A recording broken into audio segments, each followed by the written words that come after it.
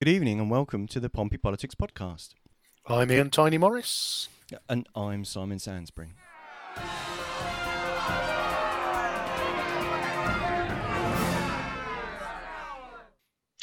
Good evening, everybody. And after a couple of weeks of local focus, I think there is my post-traumatic quasi-Kwarteng disorder has eased back a little bit. So we're prepared to venture this evening into matters of national importance. And it's the Sunday, and the Jeremy Hunt hasn't been thrown under a bus yet. So things are looking up for me, Simon, are they not?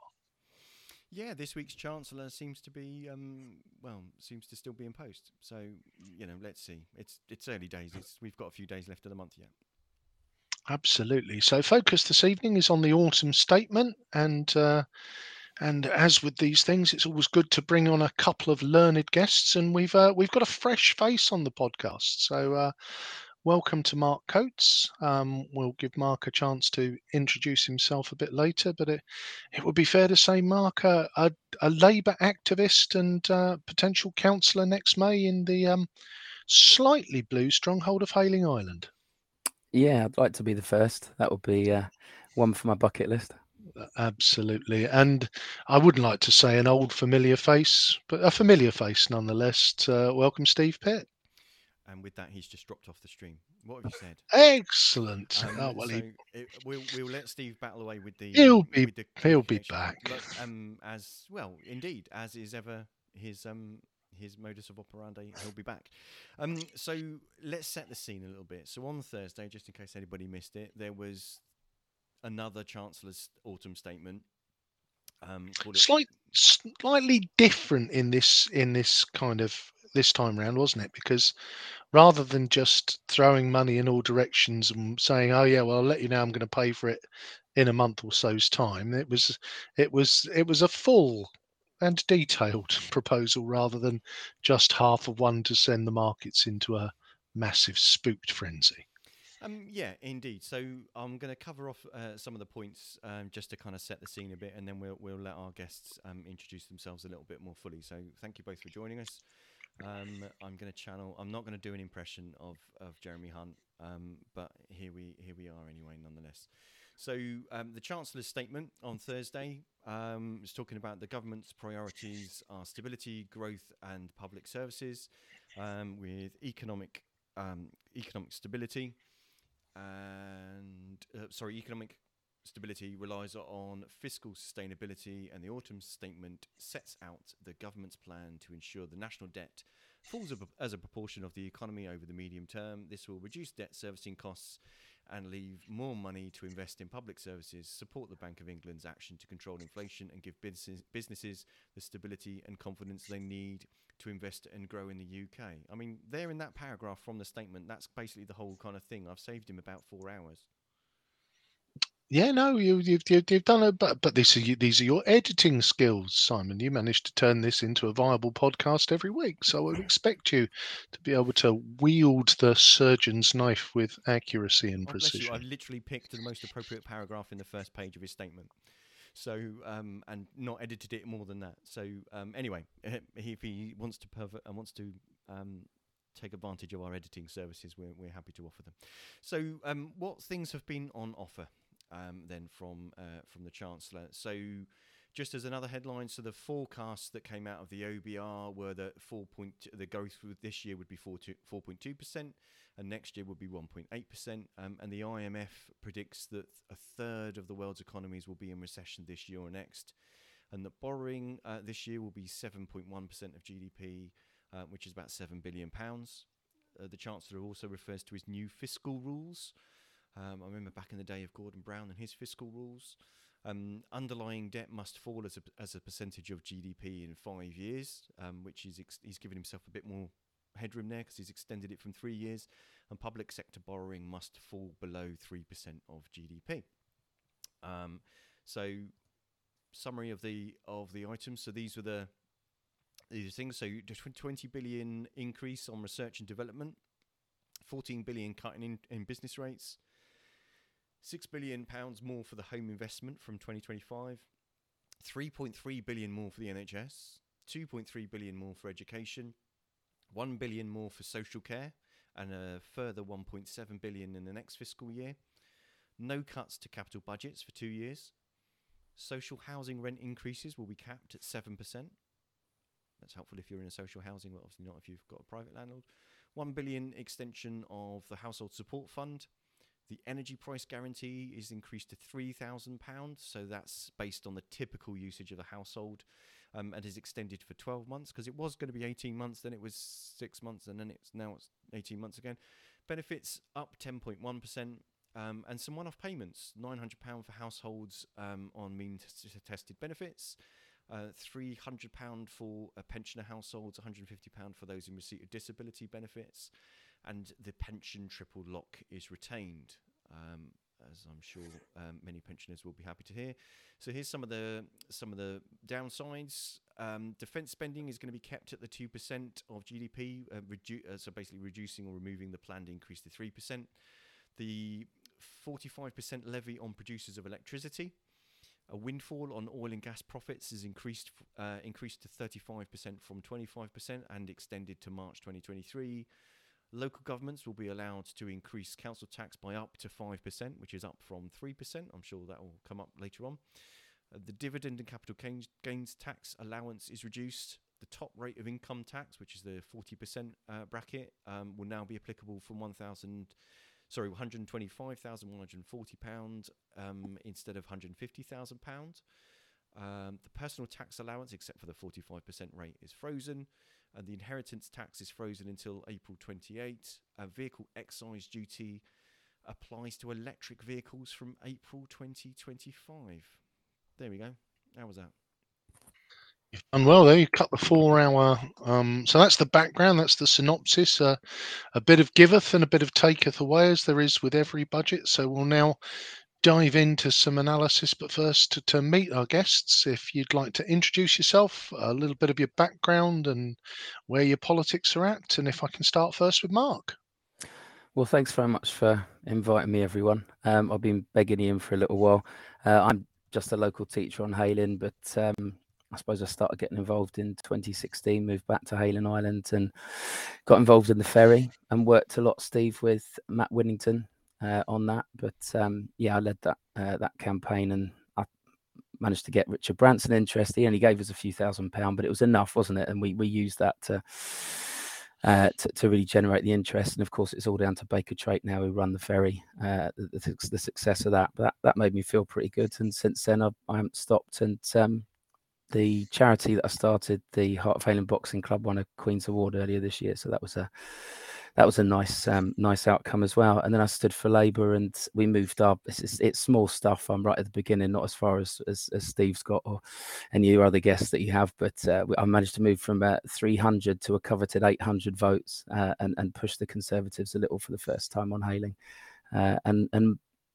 Well, the money's on me to maybe become the first ever Labour councillor next year. So we'll see what happens in May. But thanks for inviting me on to a big boy show. No worry, Mark. You're very welcome, and I think it is the story of the community activism that then accidentally moves you towards standing for office, and yeah, that's a pretty steep hill to climb, because there's always been a sort of paradox that in Havant and Hayling Island, that if we put a blue rosette on a tin of beans, they'd have a pretty fair chance of winning it. So yeah, good luck in your endeavours next May. Thanks.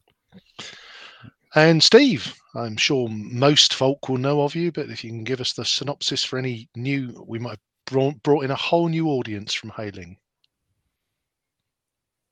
Can't hear you, Steve. This is the same problem we had in the off air just before. Yeah, the technical issues seem to be I don't know whether it's some sort of Windows update that's playing havoc. Mm-hmm. Shall we crack on with the conversations with Mark, and do you want to then yeah, let me sort Steve out and then you crack on. Marvelous. So it'll just be the Tiny and Mark show for the minute, and we'll kick these about. So one of the things we asked for in advance of the show, Mark, was your kind of hopes and fears for the fiscal statement, and you were good enough to give us some thoughts. A couple of the things you called out were that you hoped that the top rate of tax, which famously in the quasi-Kwarteng ill-fated, "Oh, let's drop that from 45 to 40%." Your hope was that that threshold was reduced and that they did something about capital gains and dividend tax. So it looks like, though, you got those two things on your wish list. I don't know whether you had an inside line to Jeremy, but what were your overall thoughts, and were you pleased to get some of those headline items included? Well, they do drop hints. That seems to be normal these days, doesn't it? I don't know why that is. It always used to be that you told us what was going to happen in the press room or in Parliament, but now they leak everything beforehand. It's the modus operandi, which Simon was referring to earlier. So I did get a hint, but yes and no for me. It's better than the last budget. For sure. Well, let's be fair. As at the time, I was a card-carrying Conservative member, and I wasn't wildly keen on the last budget, which is an understatement. So, it was a pretty low bar to clear, wasn't it, to be better than the last one, which seemed to delight nobody. Well, I've mixed feelings about this one. I understand what they were trying to do, and it was trying to get trust back. And I think is it Andrew Stacey, the head of the Bank of England, said that our reputation was damaged. They were trying to settle the markets. I understand what they were trying to do, but as far as that threshold goes, yes to lowering the 45p threshold, but for me, no to freezing the 20p threshold. As I understand it, which is an area that might be worthy of discussion, people on lower incomes are likely to spend more. And I think that it's a good way to stimulate the economy, apart from anything else, the obvious moral reasons, not to tax at, what are we now, 12,000, I think it is, isn't it? It's about that. Yeah. It's 12.5, I think. 12,570. And I think that's a shame that he's frozen that. I think he could have moved that up. But the other half I like. And then as far as the capital gains tax goes, I know he's dropping the threshold there incrementally. But I do agree, and I am shamelessly stealing what Tax Justice UK have suggested. I quite like the idea of just having a simplified tax system where all income is taxed the same way.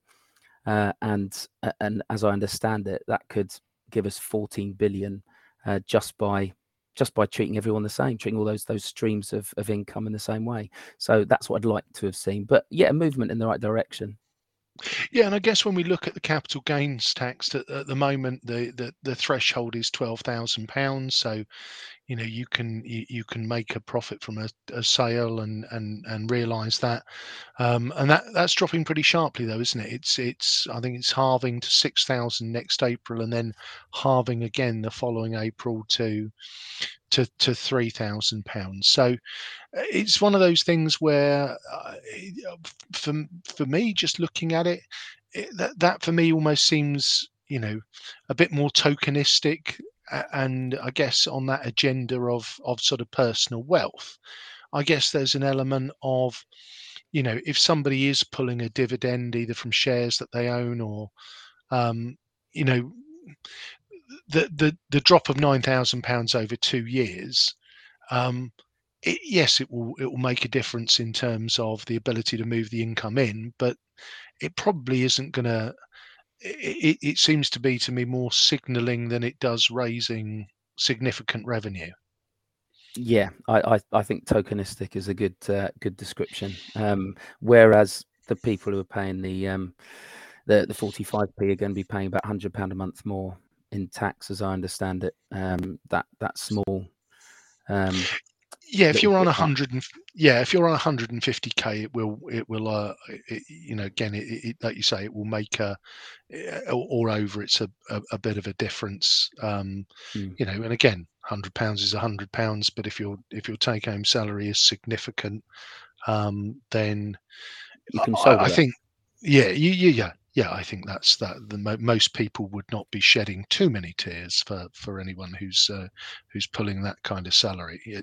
It's interesting that the tax burden actually is higher. Many people might not know that once you hit 100k, you have to pay back the personal tax allowance at £1 for every £2 earned. So actually between that figure of I think it's 125,340, you actually pay 70% income tax on that over the time, which is something that's seldom talked about.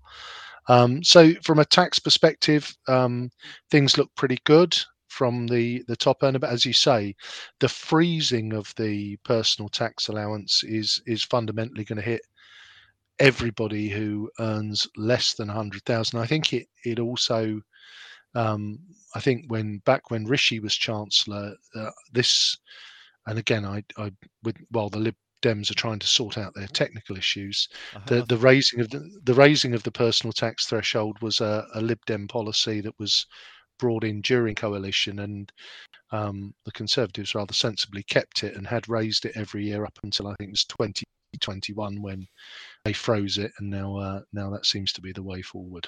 I think we might have got somewhere with our technical issues when we've now just lost Ian. We've lost Ian, so yeah, it's like musical chairs in here this evening.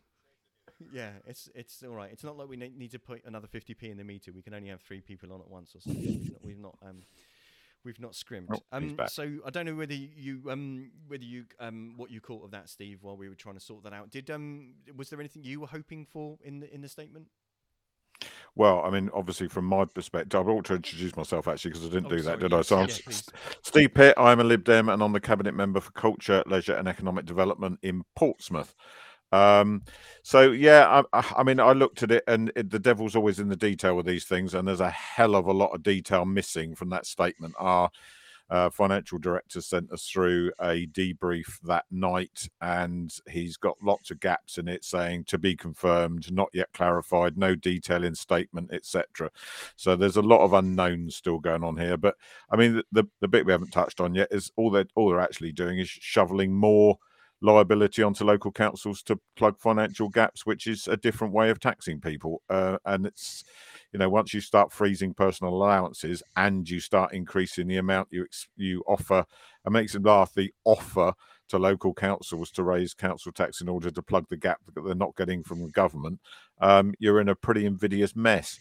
And these problems have been going on for, pretty much my entire life. And that is that there's no recognition that in order to have good quality public services, you need to fund them properly. And this country's never taxed fairly, because if it's not about how much somebody pays, it's what they get for it that matters. And actually, when you ask people if you're prepared to pay more to get more or retain what you've got, people will generally be supportive of that. So we do a survey every year as a council. Are you prepared to pay an extra 1-2%, whatever it is, on your council tax in order to keep local services? We always get a majority of people come back saying yes. So people don't mind paying for something that they value.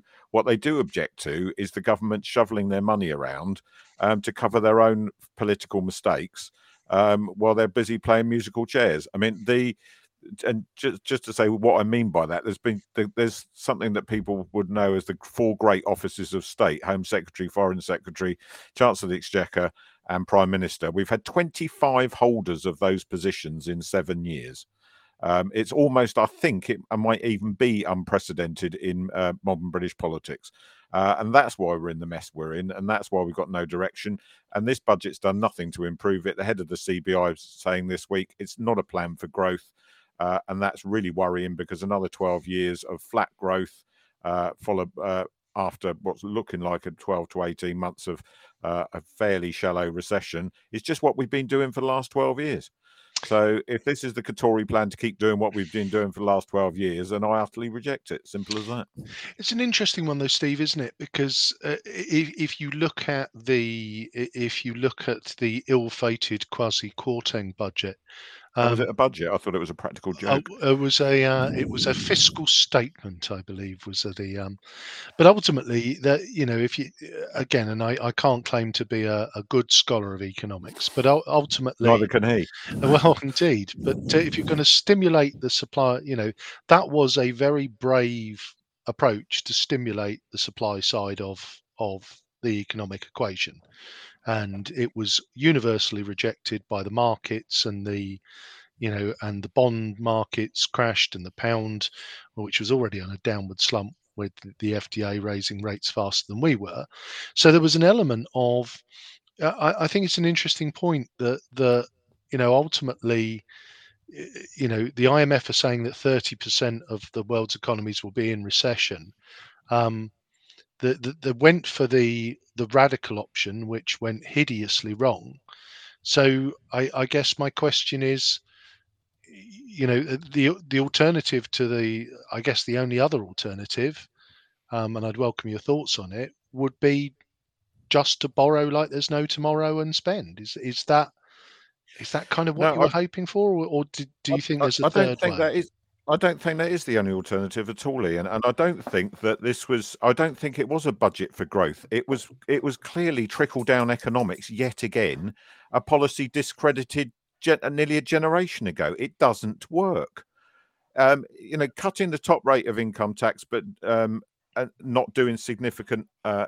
Sorry, my dog's just got back from his walk. He's making a fuss at me. But not doing enough to help people on middle and low incomes is just foolish. I mean, we've been calling as a party for a cut in the headline rate of VAT for a 12-month period to stimulate spending in the economy for about a year. And nobody wanted to listen to that. But if you want people on medium and low incomes to still spend, and they're the people that go out and support the restaurants, they're the people who go to the public houses, they're the people who who use their disposable income in local economies. What's going to encourage them to do that? All we've done is tighten their purse strings so much that they can't. They're choosing between heat or eat. There's no balance. All this stuff about balancing and looking after the most vulnerable. That's not what it's doing at all. People don't want to be looked after. They want to be empowered. And this wasn't an empowering budget. It was more of the same that we've had for ages to calm markets that they upset in the first place. This isn't the budget we would have had it not been for that fiscal statement. We would have had a very different budget. But yet again, we're trying to get back within our financial means, and I absolutely support that. But we're trying to do it at a time when the economy's contracting and we're going into recession. Growth's been flat for such a long period of time. Wages have disappeared in terms of real value over the last 12 years. We're living in a protracted period of income suppression, and it's just not going to work. So it might have calmed the markets to some extent, although they didn't actually react particularly enthusiastically to it. But it's not doing anything to sort out the country's economy. You've got to put money back into local people's pockets where they control what they spend it on, or all you're going to do is end up with, high streets might be dying now. They're going to be dead as a door now within the next 18 months. Well, that seems to be, to me, the sort of bottom-up approach, which I'd agree with, but I'd suggest that Hunt's trying to stimulate the economy through the city. Now, since Brexit, I think they've lost about 1.3 trillion, but only about 7,000 jobs. Now, that's a lot less than the hit they thought they were going to take. But he's, I've got a couple of things here, so excuse me for reading, but he's taken the tax surcharge has been slashed on bank profits. That's 1.4 billion he's lost there. He seems to be ripping up red tape and unleashing the dogs of private finance, thinking they're going to do it all for us, rather than looking to ordinary people on low incomes who actually, if you hadn't frozen the 20p tax, would have been able to spend more in the places you just mentioned. I must admit, I was gutted when I heard it was going to be the economy. I like talking about how much we can spend without any economic responsibility whatsoever. But realistically, I'm asking a genuine question: is that going to be effective at all? Because for me, all I saw was ripping up regulations by Lawson in the 80s, led to 2008 and the financial crash. Is there any credence to what he's kind of doing there? What do you think, Steve? No, I don't think there is. I don't see that anything that's happening is credible, or that anybody is saying it's likely to work and be successful. I mean, the market reaction. This is the extraordinary thing. The pound crashed after the financial statement. The pound went down after this.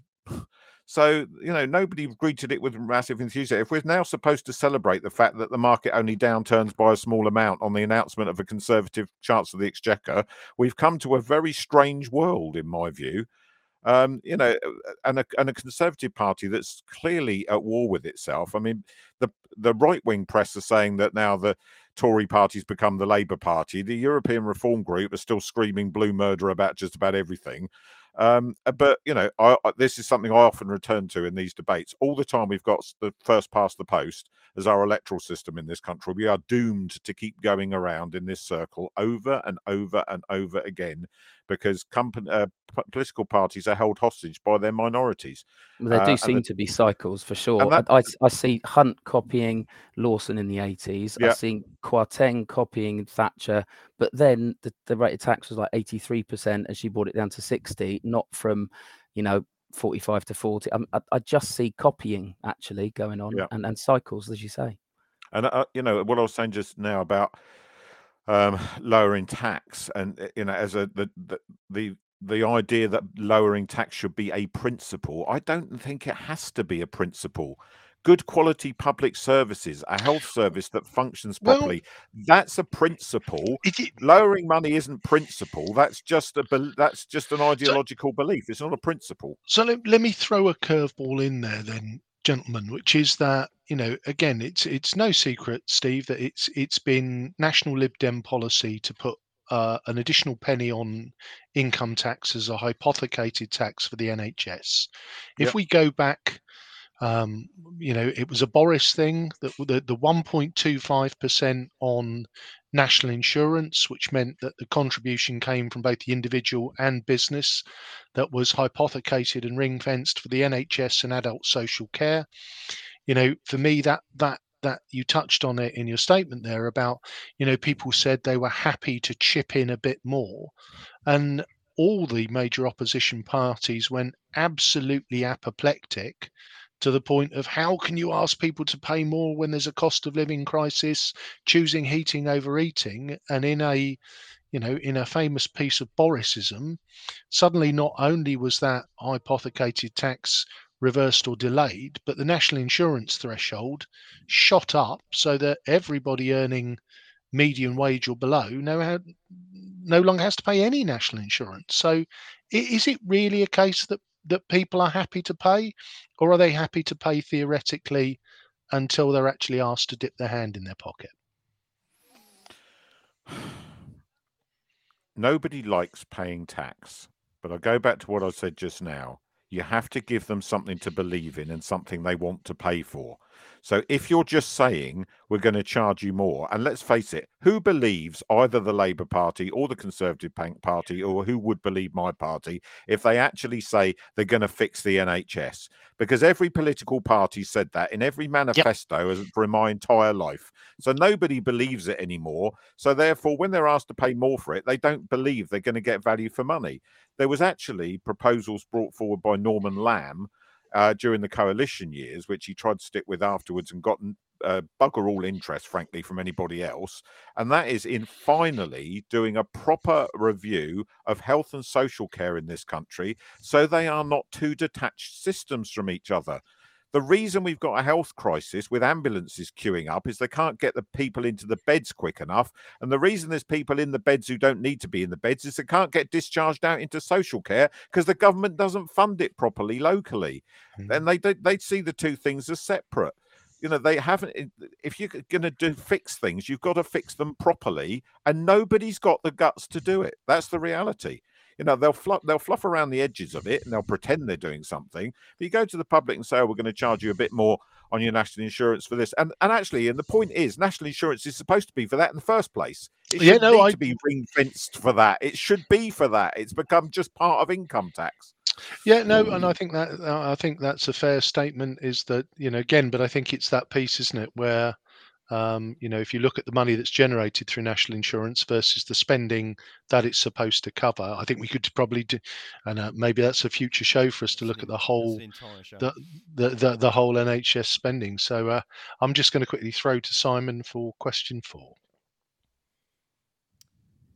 Well, yeah, I don't know whether we've kind of covered it in what you'd said, Steve, but before the announcement, you'd shared concerns about the impact on local government budgets, and you've spoken a bit to it.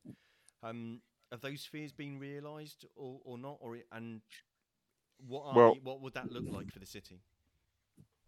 Well, it's not what it looks like for the city. It's what it looks like for every local authority in the country. I mean, can you believe that 2 Conservative county council leaders, one from Kent, one from Hampshire, wrote to the Prime Minister urging them to have a serious rethink about how they're going to fund local government post 2025-26? I mean, Roy Humby has spent most of the last week, probably because he got a jackboot up his backside, rowing back from that and saying, "Oh, I didn't mean that at all." Well, he did, because he was quoted in the paper as saying it. And he hasn't said that they misquoted. They said he was misrepresented. Well, funny that 2 council leaders are misrepresented. I haven't heard the one from Kent saying that he was misrepresented when they both signed the same letter. So it's a bit odd. But clearly, we are in a situation where council funding is in crisis. And the government does this deliberately because they know that the general public, unfortunately, do not understand what councils do. If you look at what people complain about, they complain about missed bin collections, they complain about potholes, they complain about dog poo, they complain about leisure centres not opening properly, those sorts of things, which are a tiny, tiny fraction of where most of the money goes. Now, the vast chunk of our controllable spend goes on social care. We have children in placements who pre-COVID we would have been paying about £3 a week for. Now we're paying £30,000 a week for those placements. And yet, what's the government prepared to do about it? Absolutely nothing.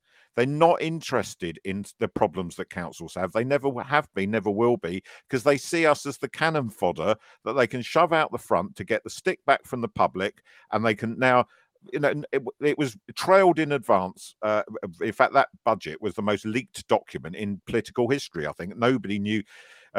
None of it came as a surprise because everybody knew what was in it. But they, trailing that you're going to allow councils to raise the amount of council tax they can raise in order to deal with their financial problems. They're not our financial problems. They're financial problems that government is creating by not addressing the crisis in social care.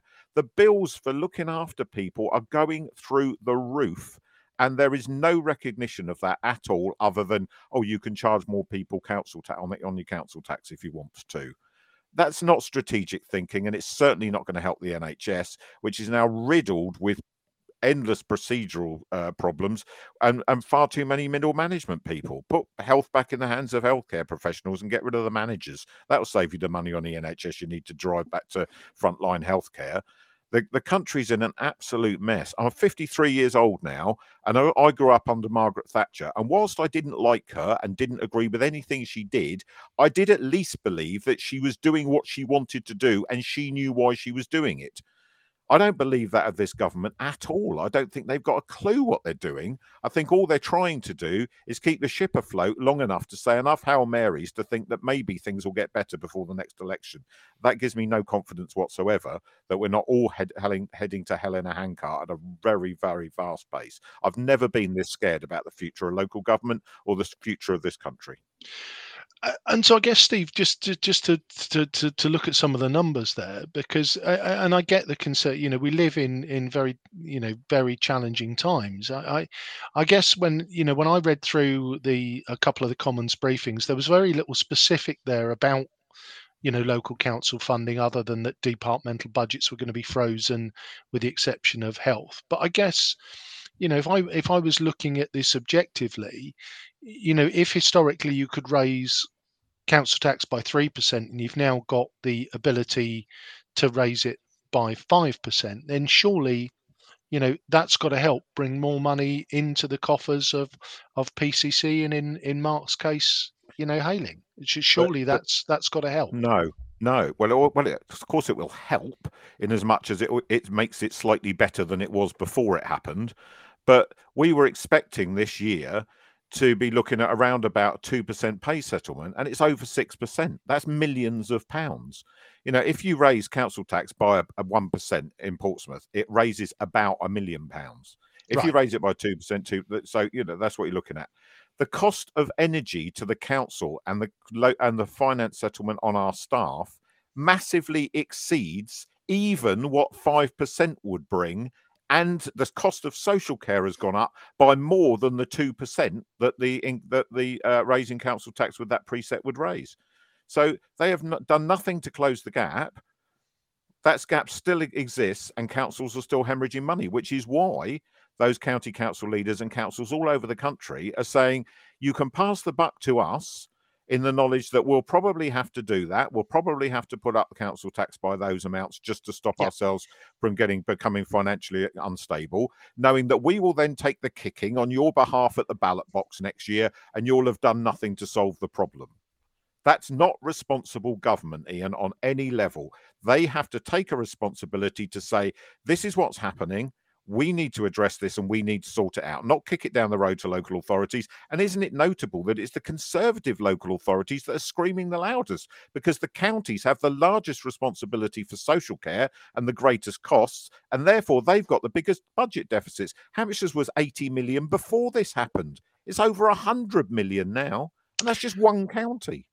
And I'd just like to bring Mark in on this one now. So Mark, you've heard what Steve said, and again, understandable. Large wage settlements, and obviously there's an announcement that the national living wage will go up next year.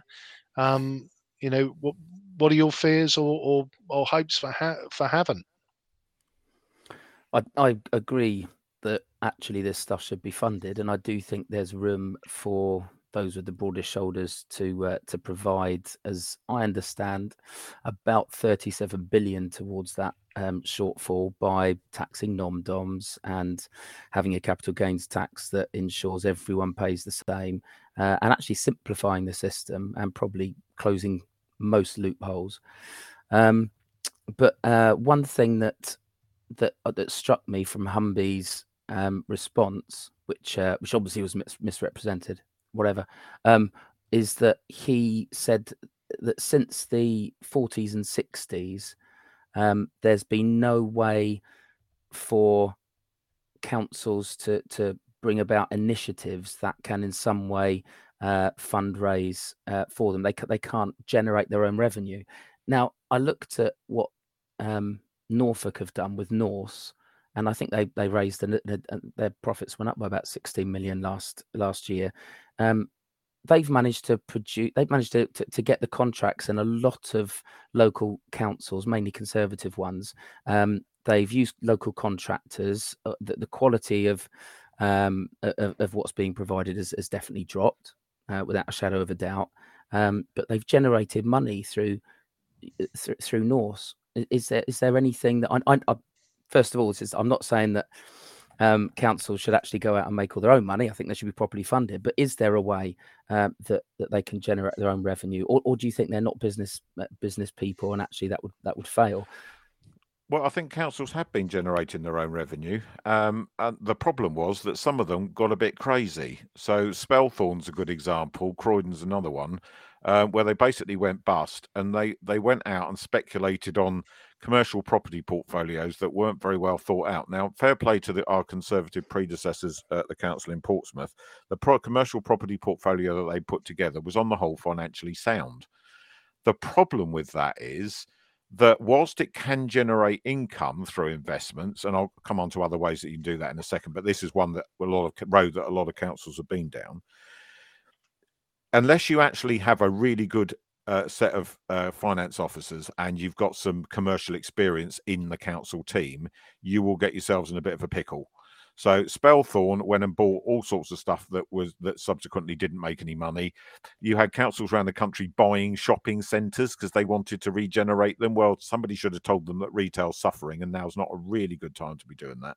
So and consequently it put them in financial difficulty. So the government changed the rules about the use of the Public Works Loan Board. You couldn't continue to borrow for commercial gain.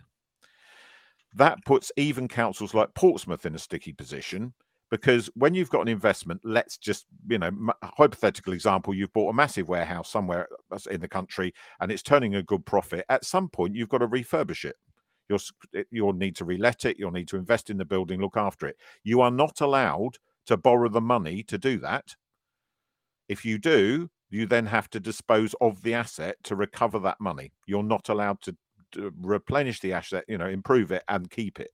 So the inevitability is that councils over a period of time will be forced to relinquish their property portfolios. So those that have got them will need to, as they need to flip them, which was always the plan around them, they will need to be disposed of. That's going to put even more pressure on councils.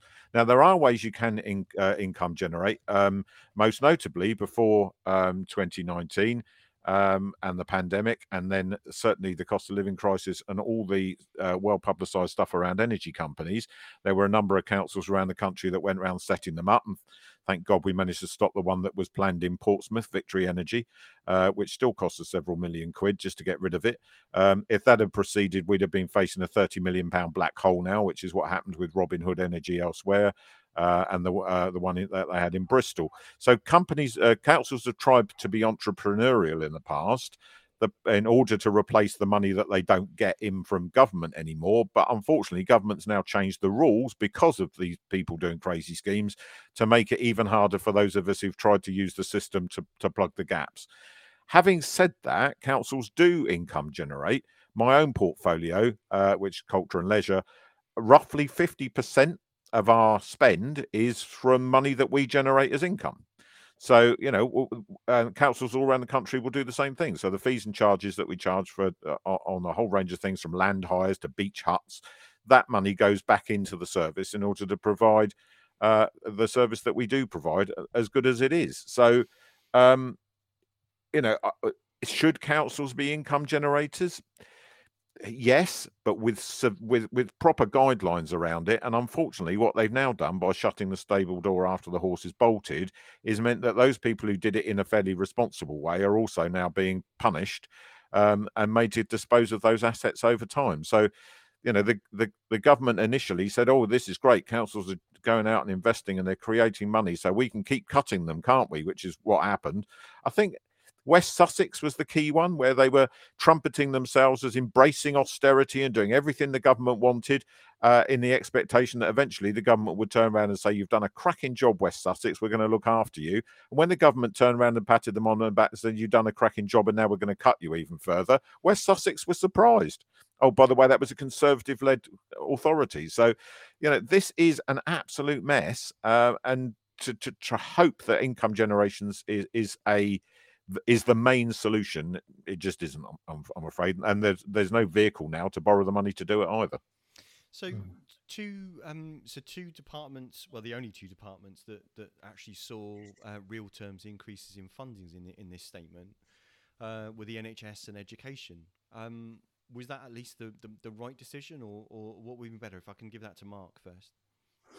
Well, education, I'm very happy to talk about all day, being a teacher. And I've got some thoughts about this. The 3.3 million, I forget if it was Ian or Steve who touched on this already, but the shortfall in funding, given that all of the pay rises aren't going to be fully funded, allegedly, and that's what I'll be striking about, not the fact it's just 5% and that's way below the average, but the fact that they're not fully funded, and the increase in electric bills. I think we're talking about £230,000 deficit as a result of that in our school, and I think that mine's quite a small school. On average, I think it's over 350,000. I think all it's going to do is cover that. It doesn't help colleges. It doesn't help schools with special educational needs. In Hampshire, that will be a real worry because we have a lot of 11 to 16 secondary schools, and then everyone goes to college right the way across Hampshire, which is a great system. But the colleges are going to be struggling. Maybe they need to income generate as well. And all they're promising is to reach the 2010 levels of funding by 2025. So it's not enough. The way that they've siphoned some money off is a disgrace as well. I just want to talk for a second about the Oak Academy. They've given 43 million. I know it's not a huge sum, but it's a lot.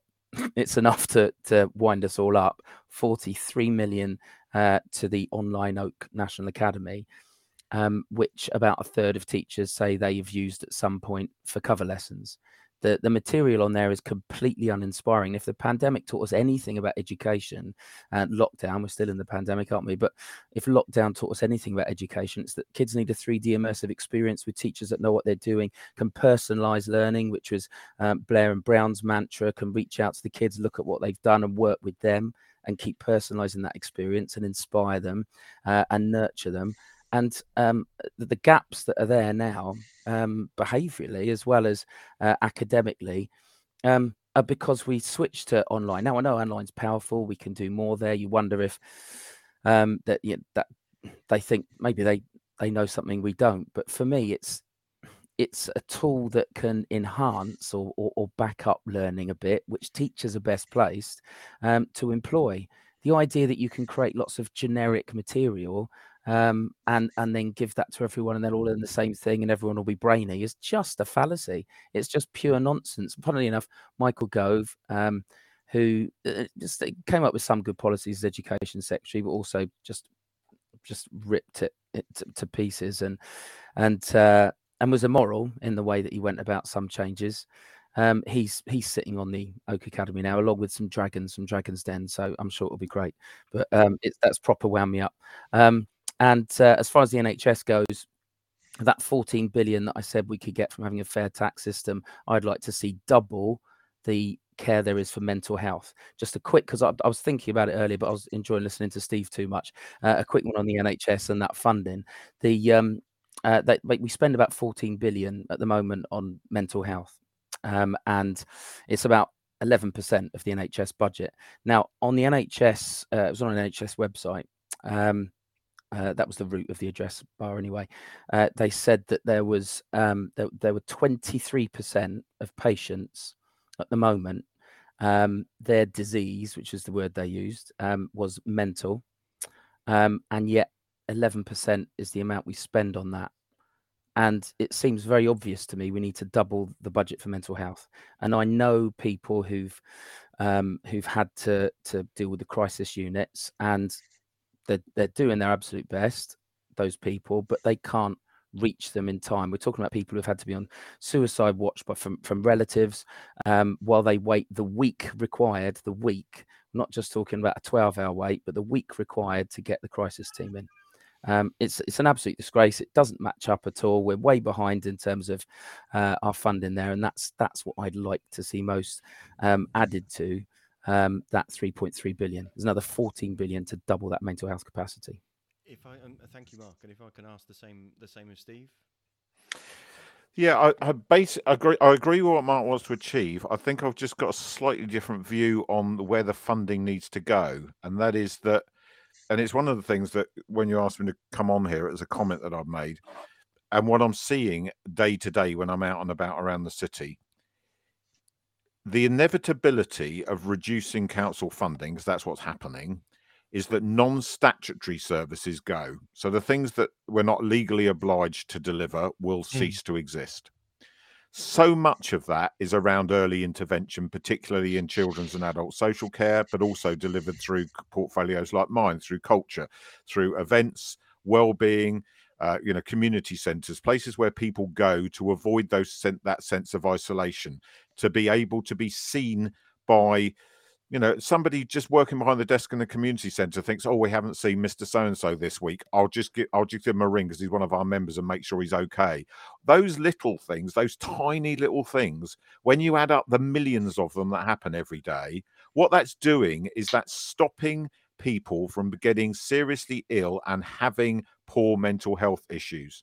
It's also stopping a large amount of physical health issues from developing because it's making people go out and engage with their communities.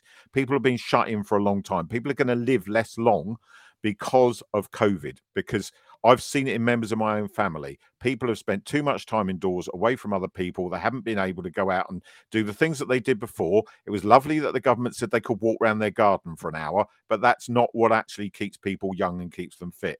Now, the impact of all of that post-pandemic in a funding environment where you're removing that ability of councils to deliver what they know best how to do, which is great early intervention work to support communities, create communities, build strength in communities. If that happens, then the time bomb in the NHS and in education is just going to tick even more loudly and even more quickly. Because in education alone, as Mark's just said, it's that immersive experience in education. It's also the summer reading challenge, the trips to the library, the school trips, which schools just don't do anymore because they just can't afford them. You know, taking kids to the theatre once a year, letting them see what life is like beyond their own very narrow community. I've got kids in Portsmouth, in Paulsgrove, who've never been to the sea. Now, it's insane, and we should be investing on that front end of all of this to keep people well physically, to keep them mentally fit so they don't suffer from poor mental health, and to invest in those kids so that they actually have a properly rounded education where every child in this country has an opportunity to engage regularly, and by that I mean multiple times per year at the very least, in a cultural activity that increases their self-confidence, develops their soft skills, and enables them to be better people. Exams on their own aren't anything. They're nothing. They're just pieces of paper. I go around and talk to employers. When we were doing the economy and skills strategy for the city, what did every major employer from BAE all the way through to the university tell me that they needed? They wanted students to come to them so that they had a greater ability to learn because their soft skills and their confidence were high.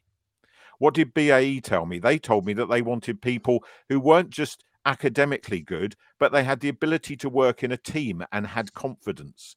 That's what we're not doing in this country. That's why we've got a deficit in economic growth. It's not that we're not innovative and we're not able to be creative, but we're not doing it in such a way that people feel confident enough to go out and do it. Instead of that, they're applying for a 15 quid an hour job to go and shelf stack in Tesco's because we put more value in that than we do in teaching and inspiring people.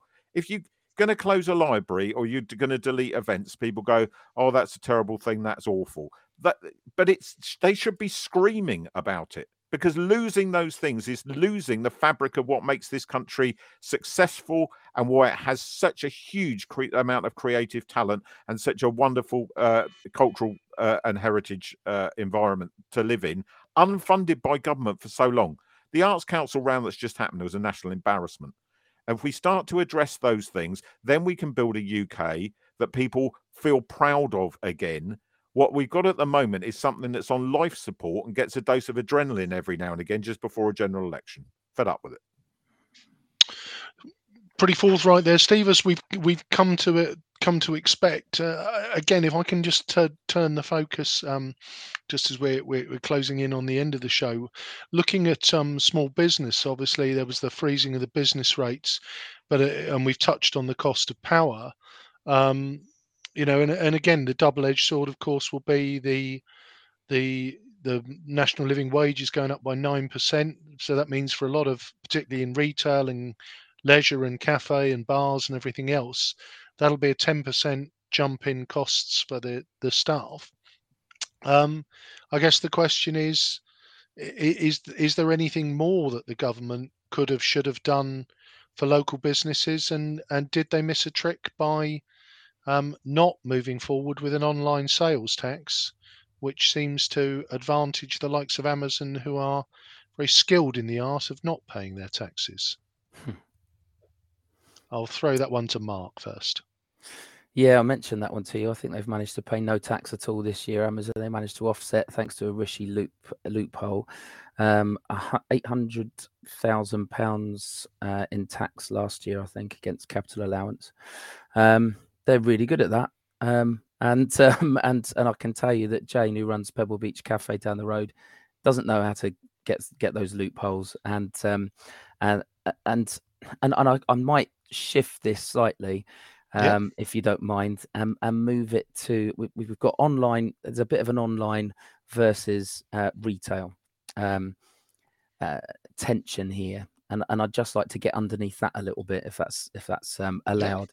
I don't mean to avoid the question at all, but to answer it briefly, I think the freezing the business rates was the plea from business groups last week. Could they have done more? Yes, but it's difficult when you're bargaining for more for businesses.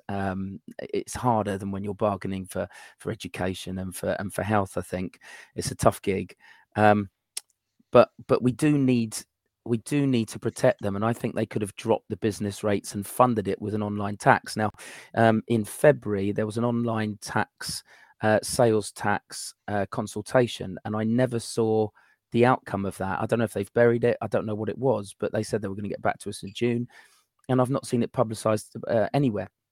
I don't know if it's been published at all.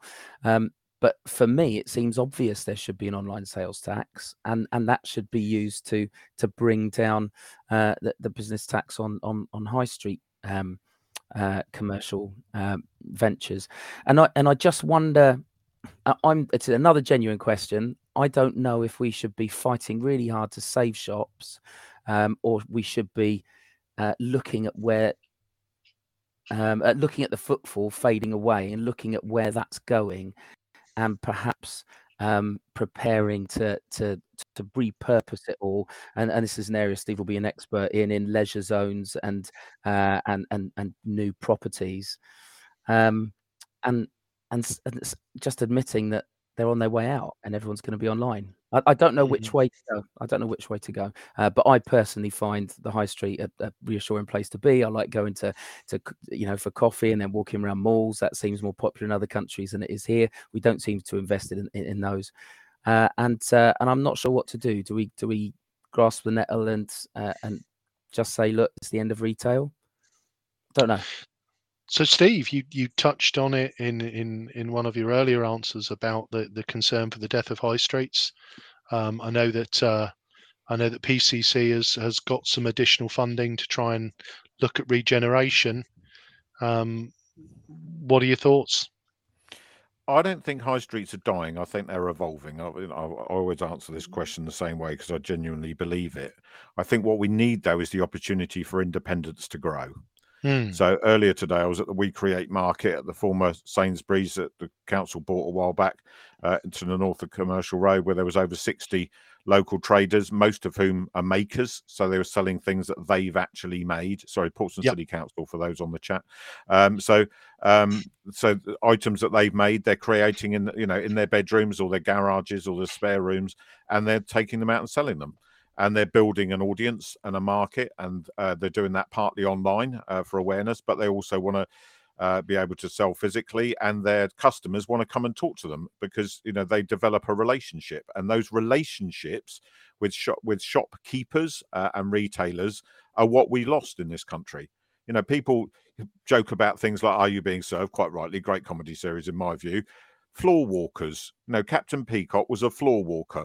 The job of floor walkers was to go around the store and interact with regular customers and make them feel welcome. So they recognised Mrs. Smith and Mr. Jones as they came through the door, and that's why they came back. And they went to shop assistants at the counters in department stores who they recognised and they trusted to give them the right advice. So they go. All of that went. All of the quality layers went, and you ended up with just basically lots of really simple shops, identikit across the whole country, doing exactly the same thing. Independence back in that environment again, doing what they do best, like my great-grandparents did with the shop they had in Edinburgh Road, where they lived upstairs. They spent their money in their friends' shops in the surrounding area. Their friends spent money in theirs. They had a regular clientele and a very loyal one. We need to go back to that. Not everybody wants to buy something on the internet. As a middle-aged bloke, buying clothes online is a flipping nightmare. Nobody's clothes sizes, and Simon's nodding, nobody's clothes sizes are the same. You buy a large in one place and it's an extra large from somewhere else. I bought a shirt the other week that I could put 2 poles in and sleep in for a week. So, those issues are not going to go away for a very long time, but the high street needs to be independent. It needs to be focused around quality and that personal connection. And then the bits of it that are no longer needed because there is spare capacity need to pivot over to cultural use, leisure uses, and a really good quality and independent hospitality sector, not endless chains where you can go to the same high street anywhere in the country and eat the same sandwich and drink the same drink. In the same way that retail chains have failed, that will eventually start to happen as well with some of the weaker hospitality brands. We're seeing a few of them going over the last couple of years. So I do think high street's got a future. To answer the question about what the government have done, I answered it earlier on. Actually, they could have cut VAT, because that's a direct impact that would have put money back in people's pockets and enabled them to have what little controllable spend they've actually got left in the middle of all this to spend a bit more money. That would have been really, really helpful. I don't think that the support for businesses will actually have done very much at all, because the costs of their overheads have gone up so much. I'm now seeing the Wedgwood Rooms. Jeff Priestley was quoted in the paper saying his electricity bills tripled. Yep. Now, I'm telling you that the vast majority of hospitality outlets and entertainment venues will be running on roundabout maximum 10% net profit. So you've wiped out their profit just to turn on the lights every day. So, allowing them a bit of a business rates break, especially when a lot of the smaller businesses are already rates exempt, is not going to do very much at all. So I think small business should be absolutely screaming at the government right now to say, cut VAT. It's the only thing that's going to directly help us, because it enables us to, one, hold our prices, and that means potentially use that little bit of extra money that we've got coming in to cover our electricity bills. But it does mean we don't have to put prices up, which is only going to affect our business more seriously. But there's nobody who understands business in this government. We were talking about Kwasi Kwarteng earlier on. The guy had a degree in economic history, so he knows what went wrong, but he ain't got the faintest idea what to do in future to put it right. People like Grant Shapps. I mean, who are these people? This is a third-rate government populated with third-rate ministers. And to be frank, I don't see much better on the Labour benches either. We seem to be in the same position that America's in, where where's the talent? The country, and the best we can do is the 650 people currently sat in the House of Commons. It's a national embarrassment. I say that for some of my own lot as well. Where's the inspiration? Where's the forward thinking? There's no imagination left anymore. So this country's just decided to just have a slumber. It really frustrates me, because I'm so passionate about what this country could be and what it could achieve. But all the people here who could achieve it don't get help by their governments. And I just don't see it changing. Sorry. Okay, that was definitely passionate and forthright as we're used to. Thank you, Steve. Was there anything quickly you wanted to add there, Mark, before I round up with a closing question? Quick. Well, I mean, I managed to move us on to retail versus online, but the only other thing is to think about the how difficult it is to get cheap imports, and how expensive it is, and how much red tape there is now to export for businesses, and how they're having to move abroad. So I didn't want us to finish without mentioning the elephant in the room, and we need to rejoin the single market and the customs union. Completely agree. I don't know if you saw it, Mark, but there was a thing that was doing the rounds on social media where Nigel Farage was quoted as trumpeting the Swiss model when he wanted to leave the EU. And now that there's a prospect that we might follow that model, according to multiple leaks from the government, the ERG are jumping up and down like lunatics as usual. And Farage is saying that it's a disgrace and the Conservative Party needs to be wiped out for suggesting such a thing. And David Davis and Liam Fox and Daniel Hannan and Boris Johnson, and they all said the single market and the customs unions, we'd be mad to leave it. And then it evolved, and I think that that the harder Brexiteers, UKIP took control, didn't they? Yeah. Okay. I'll if I can now ask a closed question to you both. So I want an answer that's either better or worse. So Steve, after the autumn statement, are we better or worse off? I can't answer that. And I'm always on it. I can't answer it because at the moment, from a council perspective, I don't know yet, because we've got to do all the pluses and minuses and work out. I suspect we're worse off. If the question's about as a country and as people living in that country, we were worse off before it, and we're marginally less worse off than we were after Kwasi Kwarteng and Liz Truss did their thing. But that's nothing to shout about. Yeah, that's not really a winning electoral slogan, is it? Less worse off than we were last week. Mark, worse or better off? The only U-turn that I want the government to do, and they're so good at them, is to stop us just dipping and just the total ruination of Britain.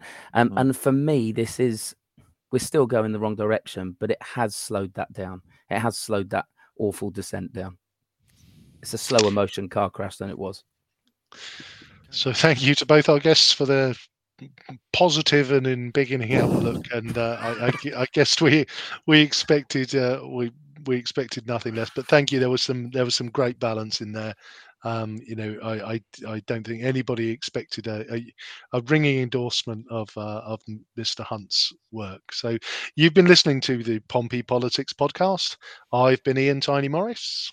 And our guests have been Councillor Steve Pitt from Portsmouth City Council. And Mark Coates, trying to be a councillor over on Hayling. Okay, and I've been Simon Sansbury. Thanks very much for listening and watching today's show. Join us next week, 6:27. Please don't forget to like, follow, subscribe on YouTube, on Facebook, and give us some reviews on wherever you listen to us as a podcast. Thank you very much.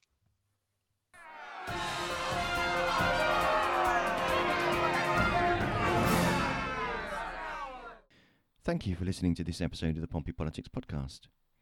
If you want to make sure you get notifications about upcoming shows and get to know when we're live, we normally broadcast live 6:27 p.m. on a Sunday evening, then follow us on Facebook at Pompey Politics Podcast. You can also follow us on Twitter at Pompey Politics 1. Please, if you'd like to, feel free to leave a review wherever you listen to your podcasts, and you can even ask Alexa to play the podcast for you. Alexa, play the latest episode of the Pompey Politics podcast. Getting Pompey Politics podcast from Amazon Music. Alexa, Playing the latest episode. stop. See? It's easy.